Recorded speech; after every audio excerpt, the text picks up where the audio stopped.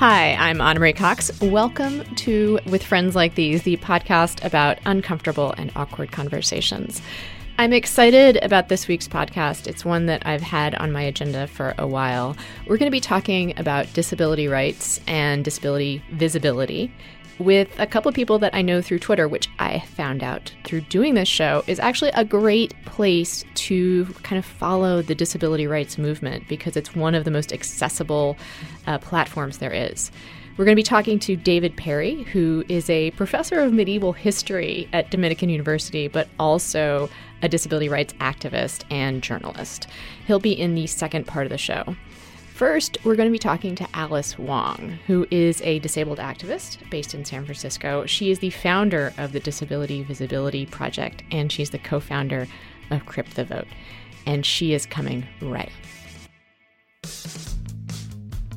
So I'd like to welcome to the show Alice Wong, who is a disabled activist based in San Francisco. She is founder of the Disability Visibility Project and the co-founder of Crip the Vote. Alice, welcome to the show. Oh, thank you so much, Anna. As you can tell by my voice, I have a little, I wear a mask to help me breathe, so, I might sound a little weird, and there might be, unusual pauses, but other than that, as long as you can understand me, that's great. I think it actually makes you sound kind of cool.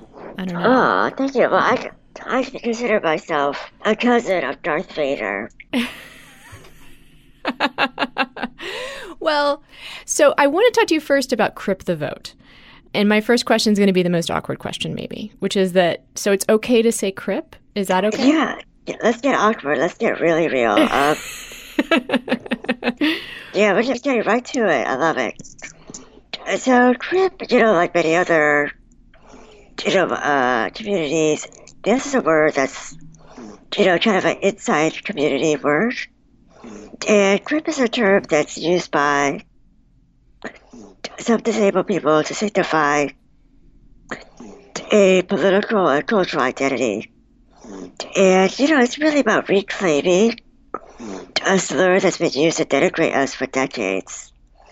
Now, I'm not bothered when people say Crip the Vote because that's obviously a hashtag and that's what it's about, but if a non-disabled person says something about, Crip culture without, as if they were, appropriating it, that would be a little bit more, not okay. But I think within the context of disability rights and disability communities, it's very, it's contingent. Everything's contingent, but definitely with the word Crip, I think it's how you say it. It's really within the context. Okay. I don't know if that answers your question. It does, although I also now have to ask, do you kind of like that it has, kind of gangster associations? Is that a bug or a feature? Well, I am mindful of that too. That, every once in a while I'll see a tweet with our hashtag, and there's always somebody that's thinks they're so hilarious. And says, this is not the Crip the Vote I was thinking about. And you'll put a meme of a gangster, and, I just find that to be, please, let's get some originality. But yeah, I think what's funny is that a lot of people still don't relate, the word Crip to people with disabilities or the connotation. So I think there's a lot of room to grow in terms of really educating people about disability culture, disability history. Mm-hmm. And definitely Crip culture is a real term. If anybody wants to Google it, it's for real. And it's not, it is about disability culture. And it's about a certain kind of disability culture, right? Yeah. It's about a pride. Kind of, pride and definitely more of a variation of, politicized identity. So, there's a lot of people with disabilities that, we've heard from that really don't like the hashtag. They're somewhat uncomfortable by it and, affected. And we understand that. I mean, I think my co-partners and I, we did this deliberately Because we really wanted to indicate and signify our political sensibilities, and that really cryptic vote is about people identifying as disabled not because of their health condition or because of their diagnosis, but it's about this membership within this larger protected class that has historically has a shared language, history, and, legacy of, discrimination and oppression.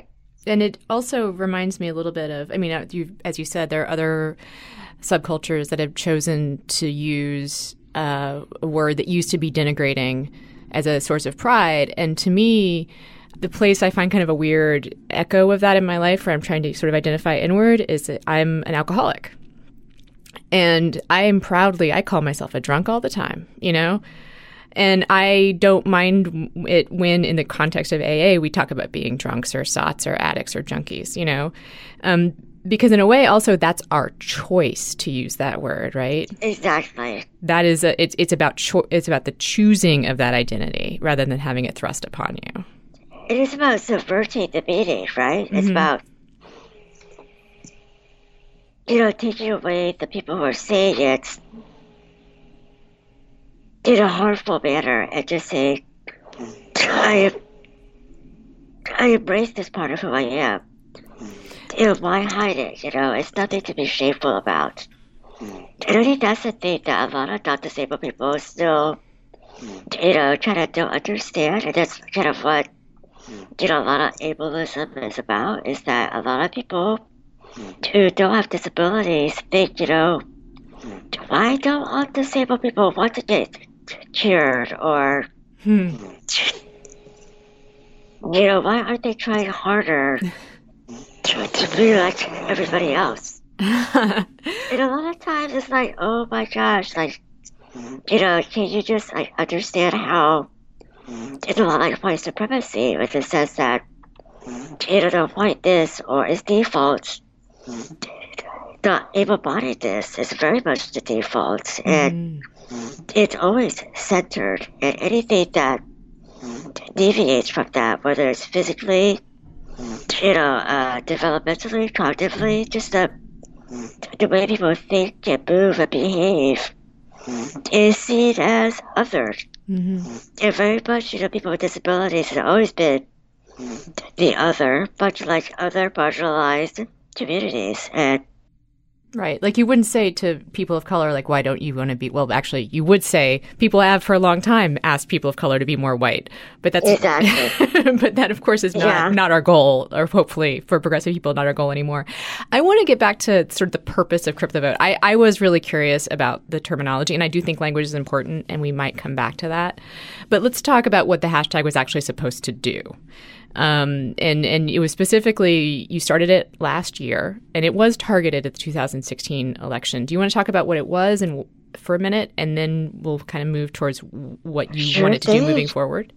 Yeah, so just a little background. I mean, my co-partners at CryptoVote, Greg Baratan and Andrew Polwright, they're friends of mine who are also disabled activists. And we noticed at that time there was little mention of disability issues or, disabled voters as a group that candidates record. And when Greg, created the idea of some sort of project online, I really, created the hashtag CryptoVote because it really was a riff on, rock the vote. And to me, to crypt something is to, imbue a space with our disability culture.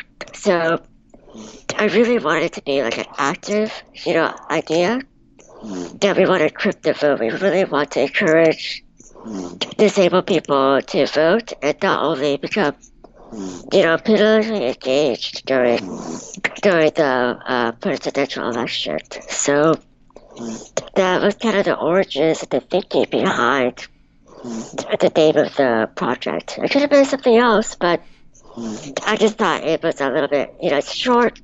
It kind of draws your attention. It did. Whether you like it or don't like it, it just, it's a lot better than something that's really, kind of, middle of the road and kind of tries to please everyone.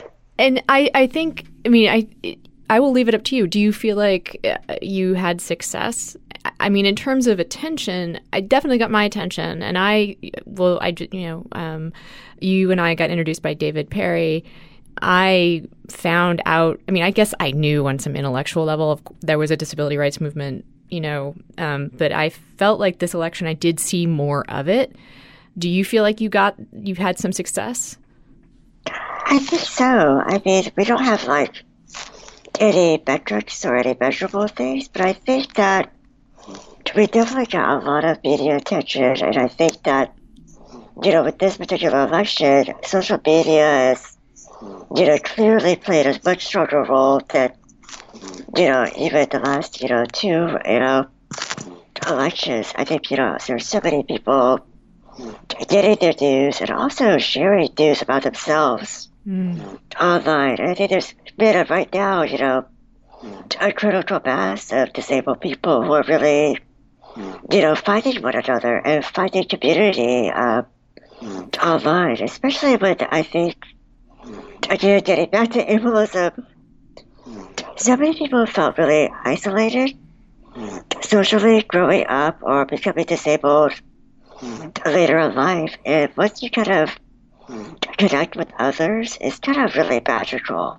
And I think one of the greatest things about Crypto Vote is that people really feel ownership of it. It's not just something that Greg, Andrew, and I direct. It's really, people just use the hashtag, and we've seen it used in all sorts of ways. And people have shared with us that I voted for the first time, or that I took my adult disabled child to register to vote. People really, got involved, and I think that's really, part of the start is, political engagement starts with, I think, identity and becoming, just being able to share your stories. And I don't want to make any assumptions about your actual political leanings, but disability did come up in this past election pretty explicitly by one of the candidates. And you were already an activist when Trump did his infamous mocking of the disabled reporter. What did that do to the community? What was the reaction there? Well, I personally was not that surprised, and I wasn't that horrified by it. I think what's really fascinating is the reaction by non-disabled people, because people come up to me, they're like, "Oh my God, wasn't that like the most horrible thing?" I'm like, "Are you kidding me? Trump has been trying to tear apart, the Department of Education. If you look at healthcare with the AHCA, that is completely dismantling Medicaid, and that is much bigger danger than this one-time mocking. People with disabilities have much tougher spins in terms of day in, day out, stupid, idiotic, really just, rude behavior by people. And to me, it wasn't like there's so many things that Trump has done that's been so abhorrent to so many different groups that, I feel like this is just one of many. And I really don't think of it as something that I bring up all the time when I think of Trump. When I think of that, I think of the bigger picture in terms of the people he's appointing, in terms of his cabinet, with Betsy DeVos, who really didn't even know what the basic, federal laws protecting students with disabilities. I mean, people like that he's appointing, it became major policy decisions that impact billions of us versus this one isolated and, horrifying, but, incident, but it's one of just so many, and I wouldn't, to me, it's just really not, it's just a bit of a distraction to much more, I think, serious things that I'm personally more interested in. You're listening to With Friends Like These with Anna Marie Cox. So, as I have said before, I am not new at the web or the internet. I've been at it for a very, very long time, longer than I would care to admit, 20 years. But when it came time for me to do my own website, AnnaMarieCox.com, I used Squarespace. And if you've ever tried to create your own website, even if you have tons of experience, and remember doing that HTML coding by hand, you know that it is a hassle, especially though if you don't know what you're doing. But you can use Squarespace. You can make your next move, make your next website with Squarespace. Create a beautiful website with their all-in-one platform. There is nothing to install, patch, or upgrade ever. They provide award-winning 24/7 customer support, and they will get you your own custom domain with an experience that's fully transparent and simple to set up. Make your next move, lock down your domain, and create a website to launch that idea. Use offer code FRIENDS for 10% off your first purchase of a website or a domain. That's FRIENDS for 10% off your first purchase of a website or domain with Squarespace. We're talking about Crip the Vote, the Disability Visibility Project, and about, I can say this in this context, Crip culture. Yeah. And one of the things I wanted to talk to you about was language. Tell me what it is that you wanted to point out about your own language. Yeah, so I used the term idiotic earlier to describe our president. And I realized I just did the very thing that I was going to critique about in terms of language and, so-called liberals and, progressives who've been talking about Trump in really kind of, shockingly ableist terms. So, and again, this shows that, I myself am completely guilty. I trip up. I make mistakes. And, I should know better as well. But, here's some examples of, language that I think people with disabilities are really concerned about when it comes to people who are our allies or our so-called allies. So there's a lot of, people who are, critical of Trump, but they say, he's insane, he's crazy, he's certifiable. And there's a lot of armchair diagnosis of Trump in terms of his mental health. And what's also incredibly irresponsible and inappropriate is speculation about his son. There's been that as well. And I feel like, there are so many constructive ways to voice your opposition to Trump.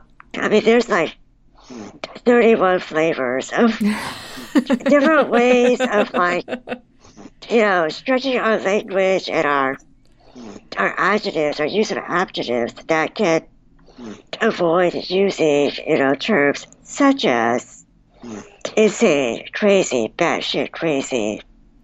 Schizophrenic, exactly. Psychopathic, sociopathic. Yes. Yeah. I, as someone who has a mental health issue myself, I actually try to be sensitive to that as well. I'm bipolar, and I've found myself You're one of us. You're one of us. I'm so excited. I am one of you. I am one of us. Yes. Well, I've got an arm's length diagnosis probably if you include alcoholism too, right? So I'm on a huge cocktail of drugs too. Maybe we can talk about that later. Oh, yeah. But it's true. Like, I do agree that we use kind of shorthand about mental health to describe Trump when really, and this goes back to your point about whether or not his mocking of the disabled reporter was offensive or not. Yeah, it was, but there's so much more that's like more effectively offensive that he does. I think in general, the rule of thumb should be if you can describe the action, that's better than describing the state of mind, because you can't know a state of mind, right? Like, you can't make a diagnosis, but you can say what he is doing that is bad, you know? Absolutely. And the impact on people, I think that's another, really great way to talk about, to really, give a framing of his words and his actions, is to really think about how this is, damaging to so many communities. You did a lot of work around the repeal of the ACA and against the AHCA. And I presume, like with a lot of progressive activists, you consider it's something of a victory to have the AHCA fail. But what is on your radar now as a big political legislative fight? I heard you talk about you mentioned Betsy DeVos, the educational department. What are your other top concerns? Speaking of what Trump is actually doing. I think I'm not really, I definitely relaxed. And, last weekend I kind of, took a little social media break and just kind of, caught a little breath of relief. But I think definitely with healthcare, especially, the safety nets, Medicaid, Medicare, Social Security, these are all, I think, there's a lot of actions that can be done, by the administration. It doesn't require any, legislative act. And I think we really got to still be incredibly vigilant about protecting Medicaid. It wouldn't surprise me if later this year if, the Centers for Medicare and Medicaid, Tom Price is really just, they are having, the person he is appointed to run Medicaid is just, what she's done in Indiana is incredibly draconian. And I think, I'm just looking down the line and just anticipating actions by CMS and by red states who, they also want to change the services they provide. And there are going to be some states that probably request, block grants, which are going to be incredibly, harmful and really strip the services and coverage available to the poorest and sickest and the most disabled in our country. Mm. And, you were speaking about your so-called allies before in the way that progressives sometimes talk about Trump and use very ableist language and armchair diagnosis. That's another thing this show is really concerned about, is the idea of the so-called allies, or the people who want to be allies, and how people can be better allies, or at least more self-aware. Like, what is your number one pet peeve with progressives who like to think of themselves as like good liberals, but who maybe have a blind spot on disability rights? Oh, Anna, there's so many. There's so many pet peeves. We have time for a few. I think. Okay, well, I guess, I think there's one thing that I think a lot of non-disabled people think is that disability is somewhat separate from them, like they're not touched by it. And I have to think, I really want people to really understand that we are probably one of the most intersectional identities out there. Anybody can become disabled at any time. So it's really important, I think, for, just liberals, progressives, or, potential allies to disabled people to really understand there's no binary, that it's that disability is everywhere, even if it's not apparent. I mean, the majority of the 54 million people who are disabled in the United States are wheelchair users like me. They're folks with invisible disabilities like mental illness, diabetes, HIV. I mean, everybody knows somebody with a disability. And I think every political issue can be seen with a disabled lens. So, whether they think there's a particular issues that are, disability issues, I think of almost every issue has a disabled issue. Yeah, you could go down a list. I mean, I was just sort of thinking off the top of my head. I mean, obviously there's healthcare and there's education. There's accessibility. Those are maybe more obvious. But then there's things like gender, sexual harassment, violence, police violence. Police violence is something where I feel like people are starting to understand the intersection of disability and police violence. There's so many people who are Black and brown, also disabled with either, a disability or a mental health disability. And they are the ones that are often killed by police. And so many times the disability aspect of that person's identity is erased.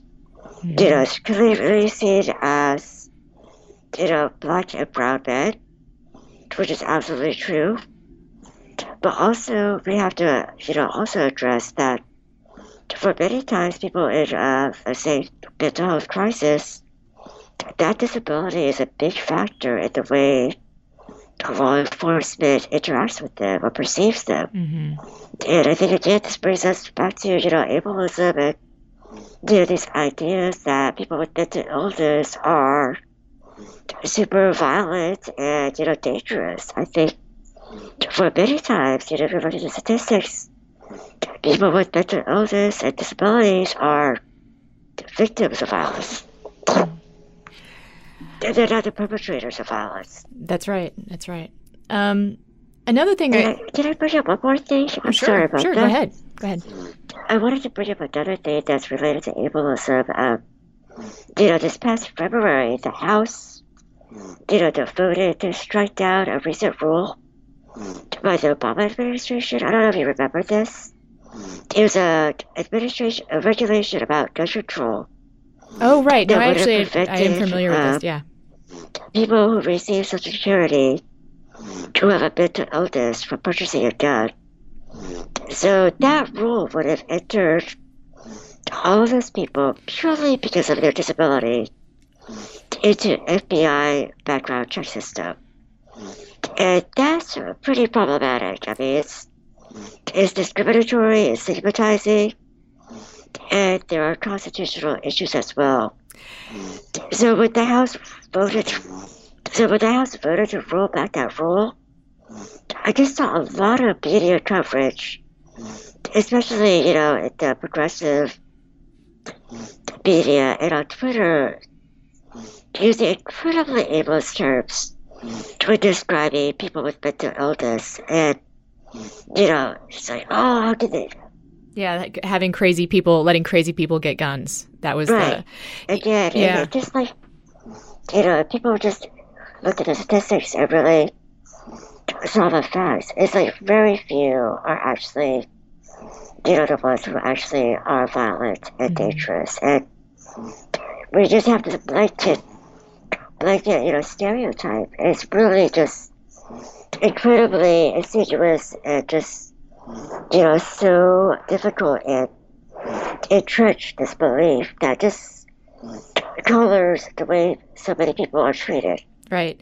And I actually remember this very vividly because we had a similar situation in Minnesota a couple of years ago where people wanted to outlaw guns for anyone who had some kind of, received payments from the state, which is, I think, the situation was with this federal bill had to do with people who were not personally in charge of their own finances would be put on the background check list. And I went to the hearings for that here in St. Paul. And it was an interesting, diverse group of people who testified against it. It included NAMI, the Nationalist Alliance for Mental Illness. And I think we are actually, you didn't know this, Alice, but you are a part of now this show's proud tradition of being the most pro-Second Amendment progressive podcast out there. And I think it's true that there is disabled people have the same set of rights that anyone else does. And if that one of those rights includes access to a firearm, wanting to be able to buy one with the same ability of any other abled person, you shouldn't be able to. I'm just so super aware of how many times I use the word able in that sentence, by the way. That's okay. That's okay. I've seen articles where you've seen articles about legally blind people being able to hunt. And again, I shouldn't do this, but I read the comments. And again, you see these seriously, incredibly ableist ideas oh my God, how did that happen? And, we don't presume that people with disabilities have competence. Yeah, just because, with some, modifications or other supports, they can pretty much do anything anybody else does. It's just a matter of doing something differently. And I think, again, it's about, I'm really fortunate. I am fortunate to know. I'm freaked out by weapons of any kind, but I will defend any disabled person's rights to own a gun if anybody else can. Go to Walmart and buy a rifle. I wish, I should be able to as well. Yeah, and we've discussed on this show that how it might be a good idea to just at least just speculate.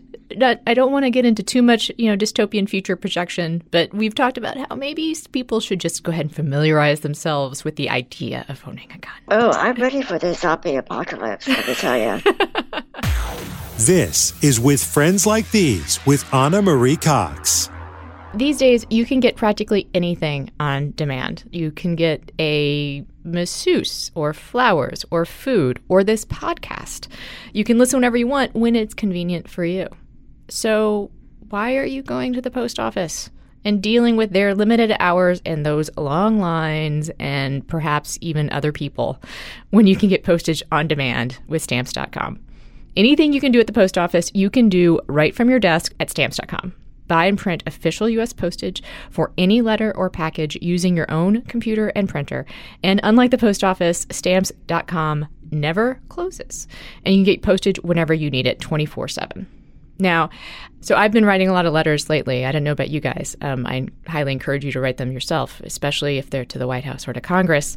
And I've been using Stamps.com because, you know what? It means I only have to interact with the people I want to interact with and not interact with people at the post office. And I can also, when I get an idea in the middle of the night, I can write that letter and put a stamp on it without having to think through whether it's really a good idea. I can just kind of go with it. So right now, use Friends for this special offer. It's a 4-week trial. It includes postage and a digital scale. Go to Stamps.com before you do anything else. Click on the radio microphone at the top of the homepage and use the code FRIENDS. That's Stamps.com and enter FRIENDS after you click on the microphone. Never go to the post office again. I wanted to talk to you before we go about a way that disability is visible online in a way that I sense, in fact, maybe even know that you're much less comfortable with, which is sort of when a heartwarming story goes viral. Oh, yes. A heartwarming story about a disabled person going viral. It happens all the time. Yesterday, I actually sent you a link to a story about, at a restaurant, a waiter sitting down at a table of a couple and feeding a disabled woman. Now, we can't know the details here, right? But exactly. But I sent that to you. I did want your reaction, so please give me your reaction. Okay, so when you sent it to me, the minute I saw the headline, you can imagine this on air. you can't see me right now, but I did a really hard eye roll. I did a really hard eye roll, and I gave a lot of side eye. And, basically this is, the typical clickbait. And this is what really bothers me, is that rather than more media that, really respectfully and authentically, represents people with disabilities, we get drivel like this because it's really human interest, like catnip. People, non-disabled people love this stuff. And, again, this is where the waiter, I'm sure, is a very nice person. More power to him. But what's really objectionable is that, this disabled person did not have a name. The story, they never bothered to, talk to the person and get their side of the story. They don't even have a name. It was so crazy. Like, I hate to interrupt you, but like that's what I noticed too as a reporter, was that all the attention was on the waiter. Like, he apparently got job offers, and like a scholar maybe like offered like some opportunity to become a nurse. I'm like, what about the fucking disabled person? Like, maybe she needs some help, like. Also, we're talking about cutting Medicaid. We're talking about all these, and we have all this endemic problems with accessibility in this country, but it's the waiter that gets credit, not the systemic problem. Well, in a way, it helps. I think this is my really cynical, perspective, but I think it makes non-disabled people comforted to know that there are still good people out there, that no matter what happens, no matter what's rough that, people with disabilities go through, there will always be good Samaritans to step in. So we don't have to worry about things like civil rights and disability rights and accessibility, right? Because, there's going to be the good-hearted people.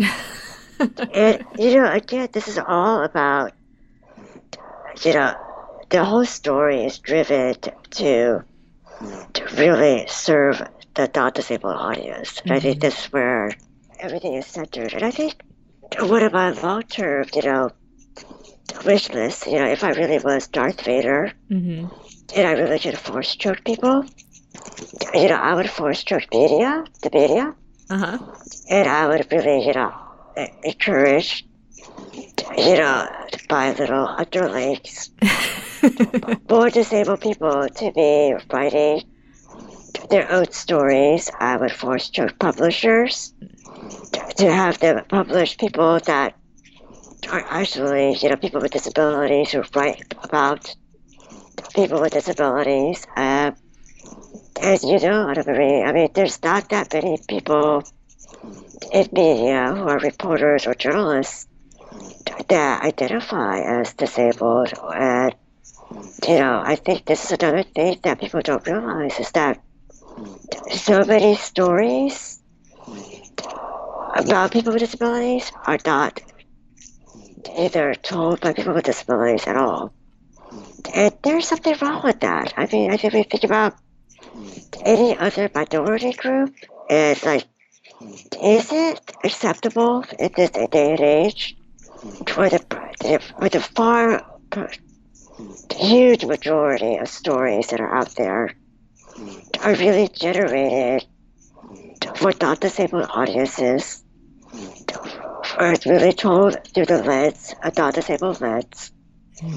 And where many times the purpose of the disabled person is really a prop to feed into the storyline that makes people feel good, versus, capturing actual names, the actual identities of people, the actual voices of disabled people. I think this, I'll just tell you another story I just read. I actually shared it with David. It was about this guy who owned a car wash who, employed a lot of autistic people.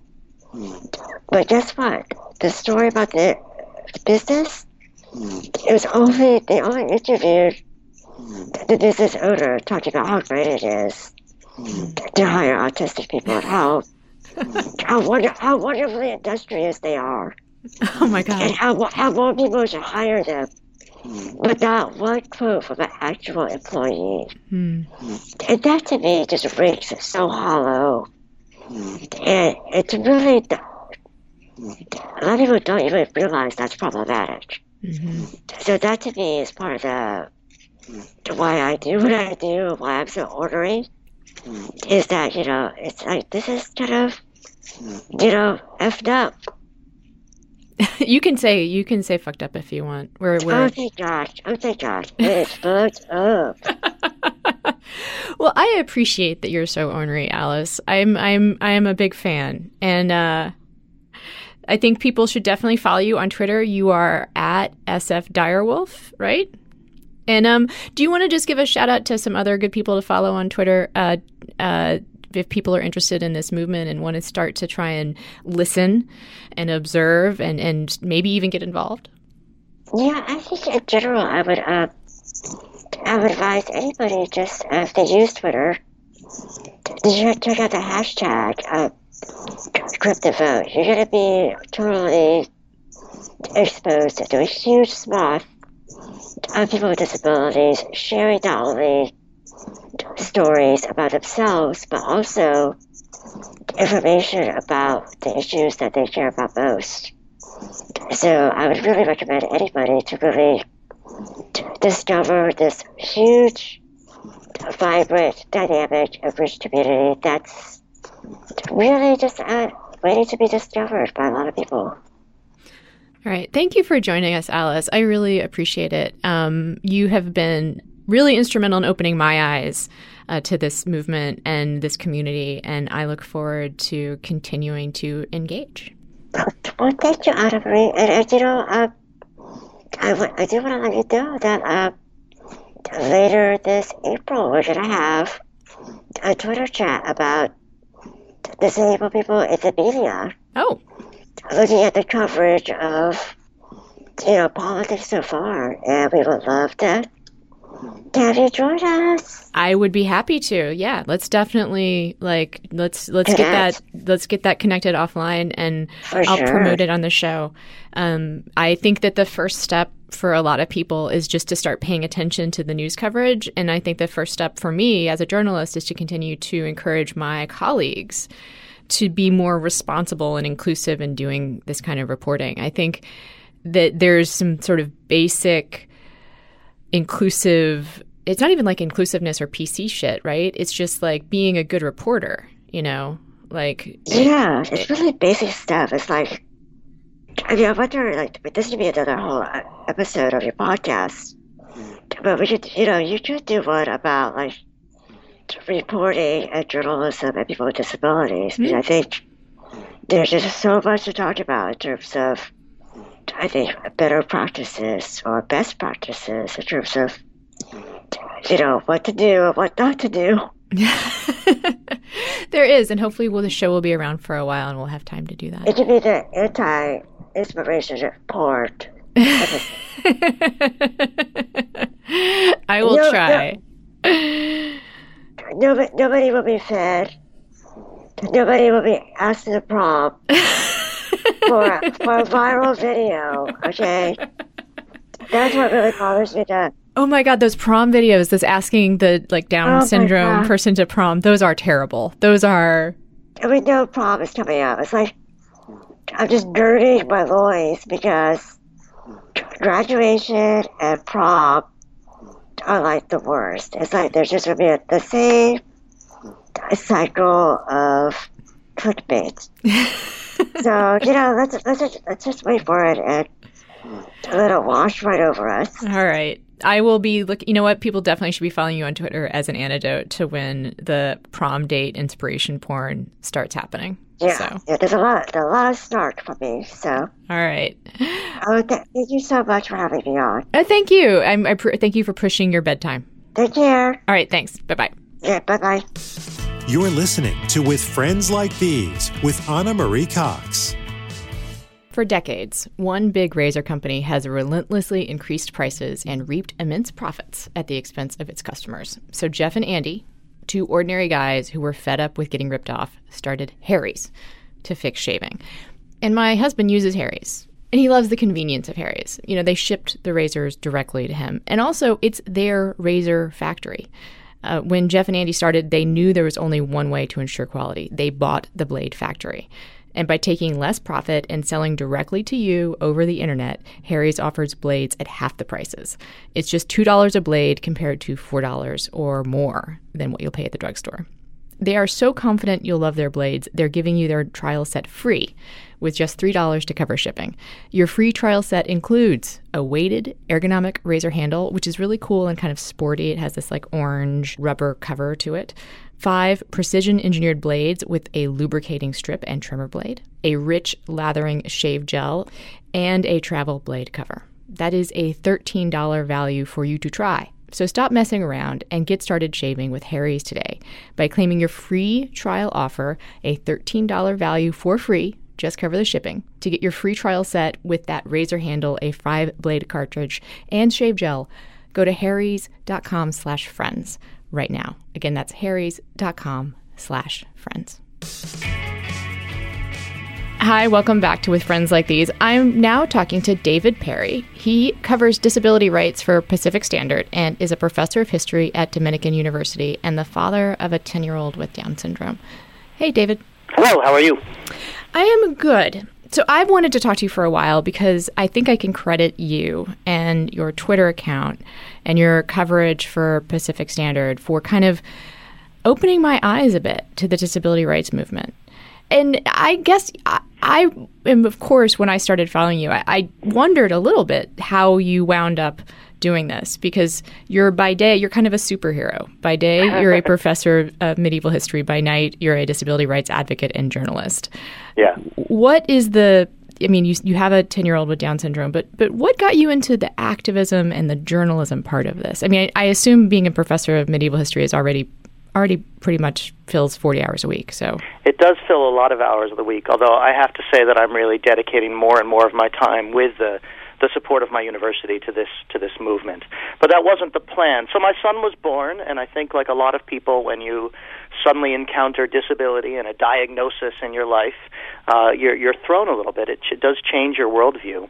And so I started reading because I had a PhD, and that's how I process life, as I read, and I try to read smart people who know things I don't know. And I did a little bit of writing, just a little bit. And what really changed was that in January of 2013, a white suburban young man with Down syndrome named Ethan Saylor was killed by Maryland police officers, or off-duty sheriff's deputies acting as security. And he was killed over a $5 movie ticket. And I kept waiting for the journalism, not the movement. The disability rights movement was all over this, but I kept waiting for the journalism in formal media to reflect the voices of the disability rights movement, to reflect the voices of people of color who are also disabled, who are working on police violence from multiple angles. And I kept seeing a real gap between what the formal media was writing about disability, specifically in these life and death cases, but also more generally, and what my friends and allies and mentors in the movement were writing and saying. And so I tried to apply my skills as a writer to do just a piece here, one op-ed for CNN, another one for The Nation, and start to bridge that gap. And it really has taken off. I mean, I've now written hundreds of pieces following that kind of angle. Again, always trying to be someone who promotes and elevates the wisdom of the disability rights movement into mass media spaces. I noticed you said the formal media. That sounds a little bit different than the mainstream media, or as Sarah Palin might say, the lamestream media. Yeah. Is that your preferred way of categorizing the sort of activist media and formal media today, right? I mean, we were talking about Twitter accounts, right? And that's not exactly, I think, the formal media. I do think about people who are. I spent a lot of time, especially in the last couple of years, thinking about local beat reporters, people who are, NBC 11 Tulsa, the people who are doing kind of these sorts of, who are doing stories often around disability in local environments, who are not writing 3,000-word or 6,000-word long-form pieces for The Atlantic, or even people who are on cable news.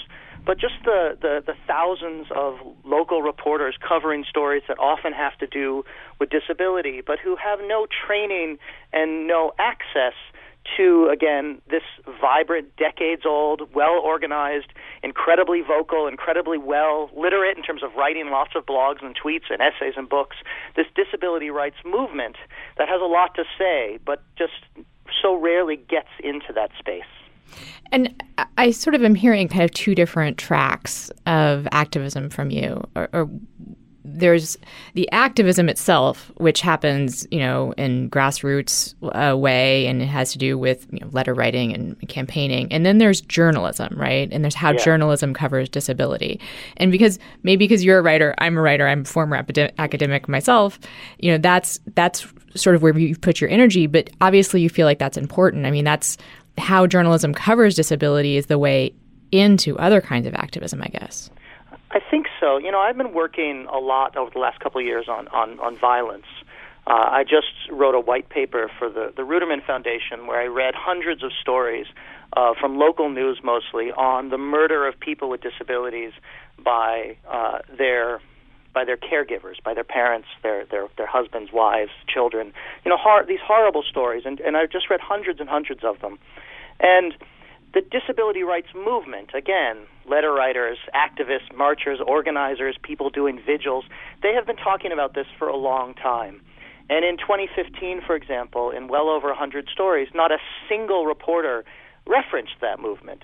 And that's what I mean by there's just this huge gap between one kind of activism and making that activism visible beyond Twitter, beyond the blog world, beyond talking to each other, but in the most mass kind of ways. And it'd be equivalent to someone doing a story about a civil rights issue and not talking to someone from a civil rights organization. I mean, racial, like Black American civil rights movement. Yeah. I mean, if you were writing about violence in the Black community, you might call the NAACP. If you're writing about violence in the queer community, you might call, the Trevor Project or the Human Rights Council. And there are different groups, and there are strengths and weaknesses of different groups. But as a journalist, as a trained journalist, you have been trained to go get sources of information. You've been trained to make sure you represent all sides, sometimes I think to our profession's detriment. But that's kind of the basic move, is to make sure you get representation and voices and quotes from all sides. But the side of people with disabilities, both kind of the informal activists, but also people with big names and big budgets behind them and big offices in Washington, D.C. and lobbyists, even they aren't getting into these kinds of stories. And it's not a hard fix in some ways, because it's just follow the best practices that you're taught in journalism school, but also for disability. And people are pretty open to that message once you say it to them, but you have to have that conversation. One of the things that I think is interesting about the disability rights visibility movement and civil rights movement is that it's one of those things that people probably don't realize how visible disability already is, if that makes sense. Like, people with disabilities are everywhere, right? Yeah. I mean, we just don't you expand on that. That's actually something I've sort of learned from you, if you want to expand on that. Yeah, so, just the numbers, right? There's 57 million people, Americans, who identify as disabled, which is a really big chunk of our population, and that's just the people who identify as disabled. I like to say that 100% of all humans are 1 degree of separation from someone with a significant disability, and it might be you. And that kind of changes. I have been dyslexic my whole life. I learned how to read when I was 6 by reading kind of backwards and sideways and reassembling words in my head. I never identified as disabled. That was never a label I claimed for myself. It never would have occurred to me to do so.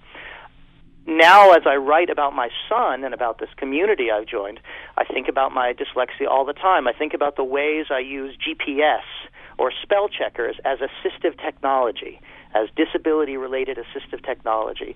Disability is a universal part of the human condition.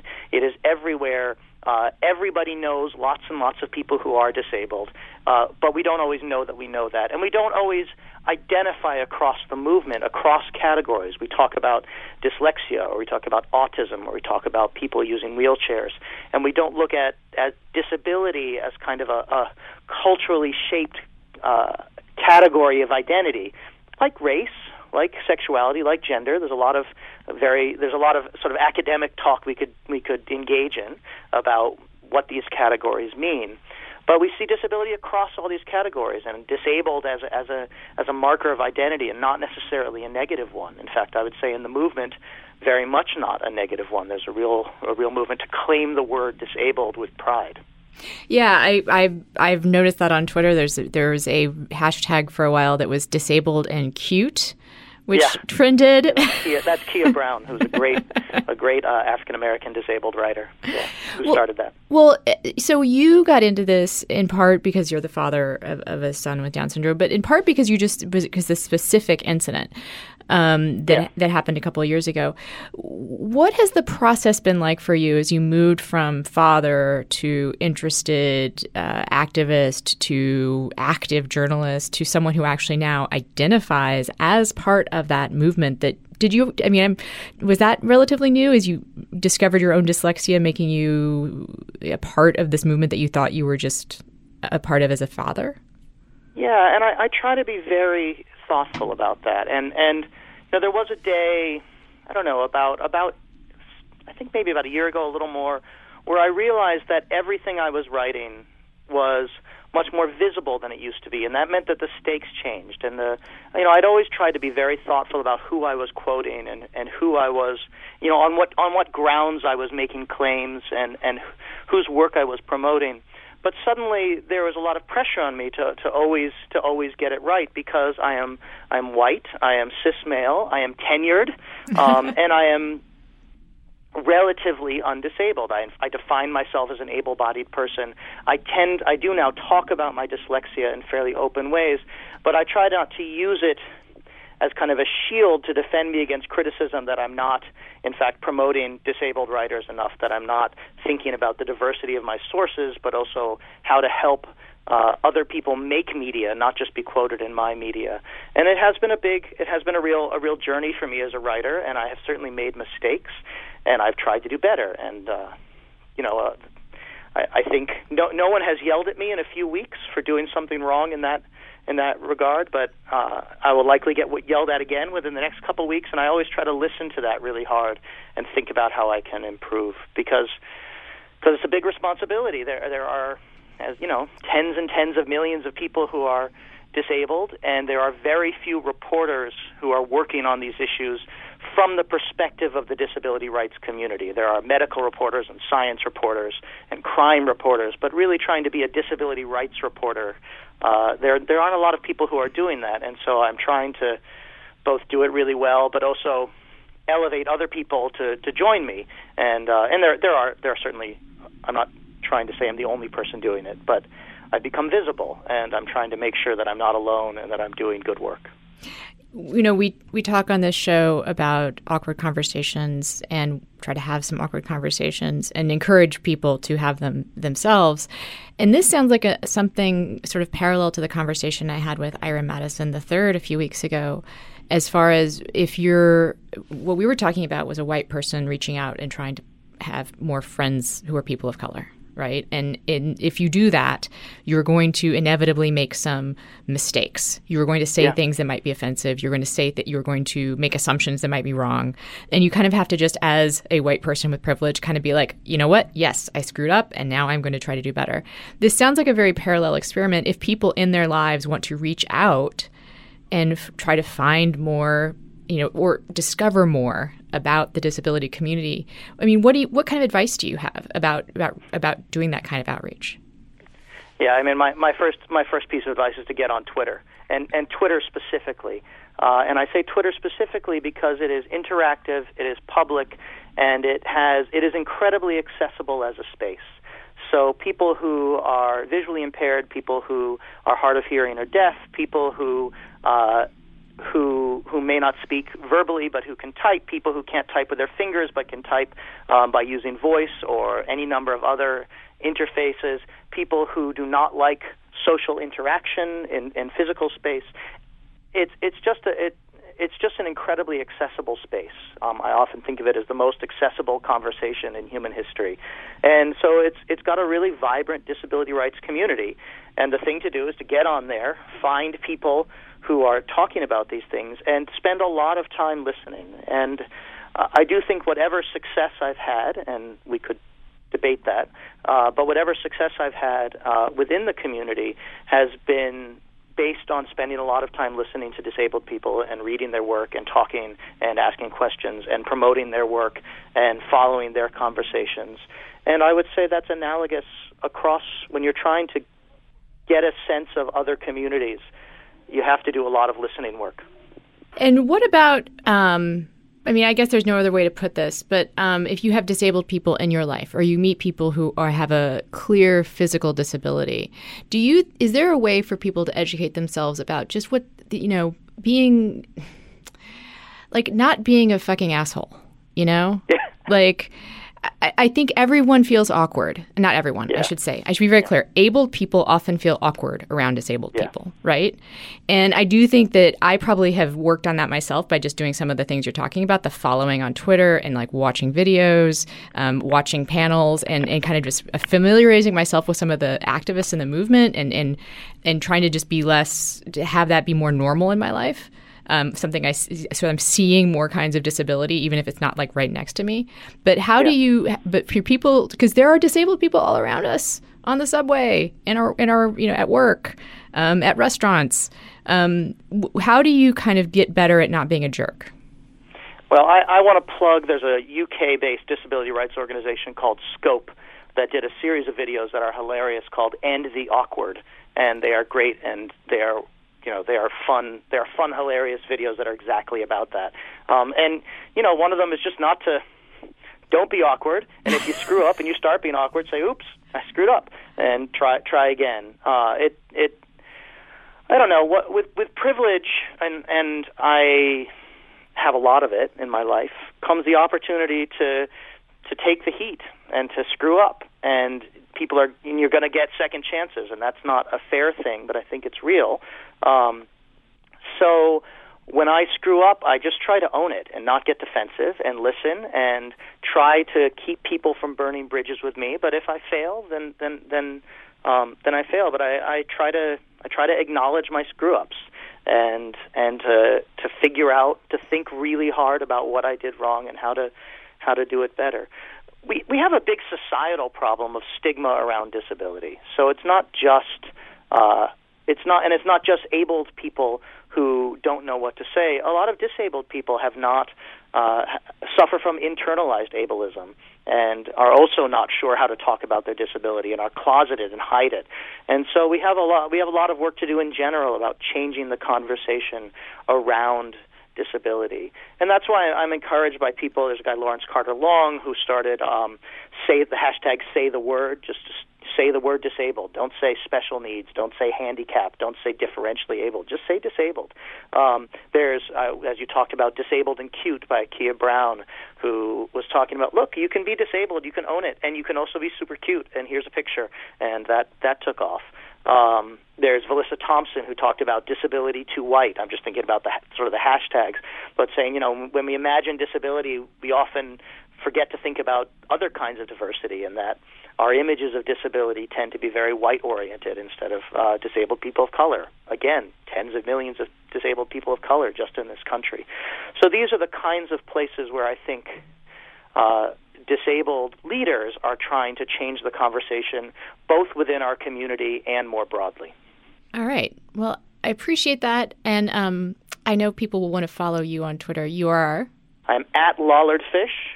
It seemed like a perfectly good internet moniker in 1994 when the internet was new. Who knew that this stuff was going to matter so much? But I've kept it going. All right. I highly recommend a good follow. And, of course, look to him for other people to follow on Twitter to try and familiarize yourself with this really interesting and vibrant and important movement.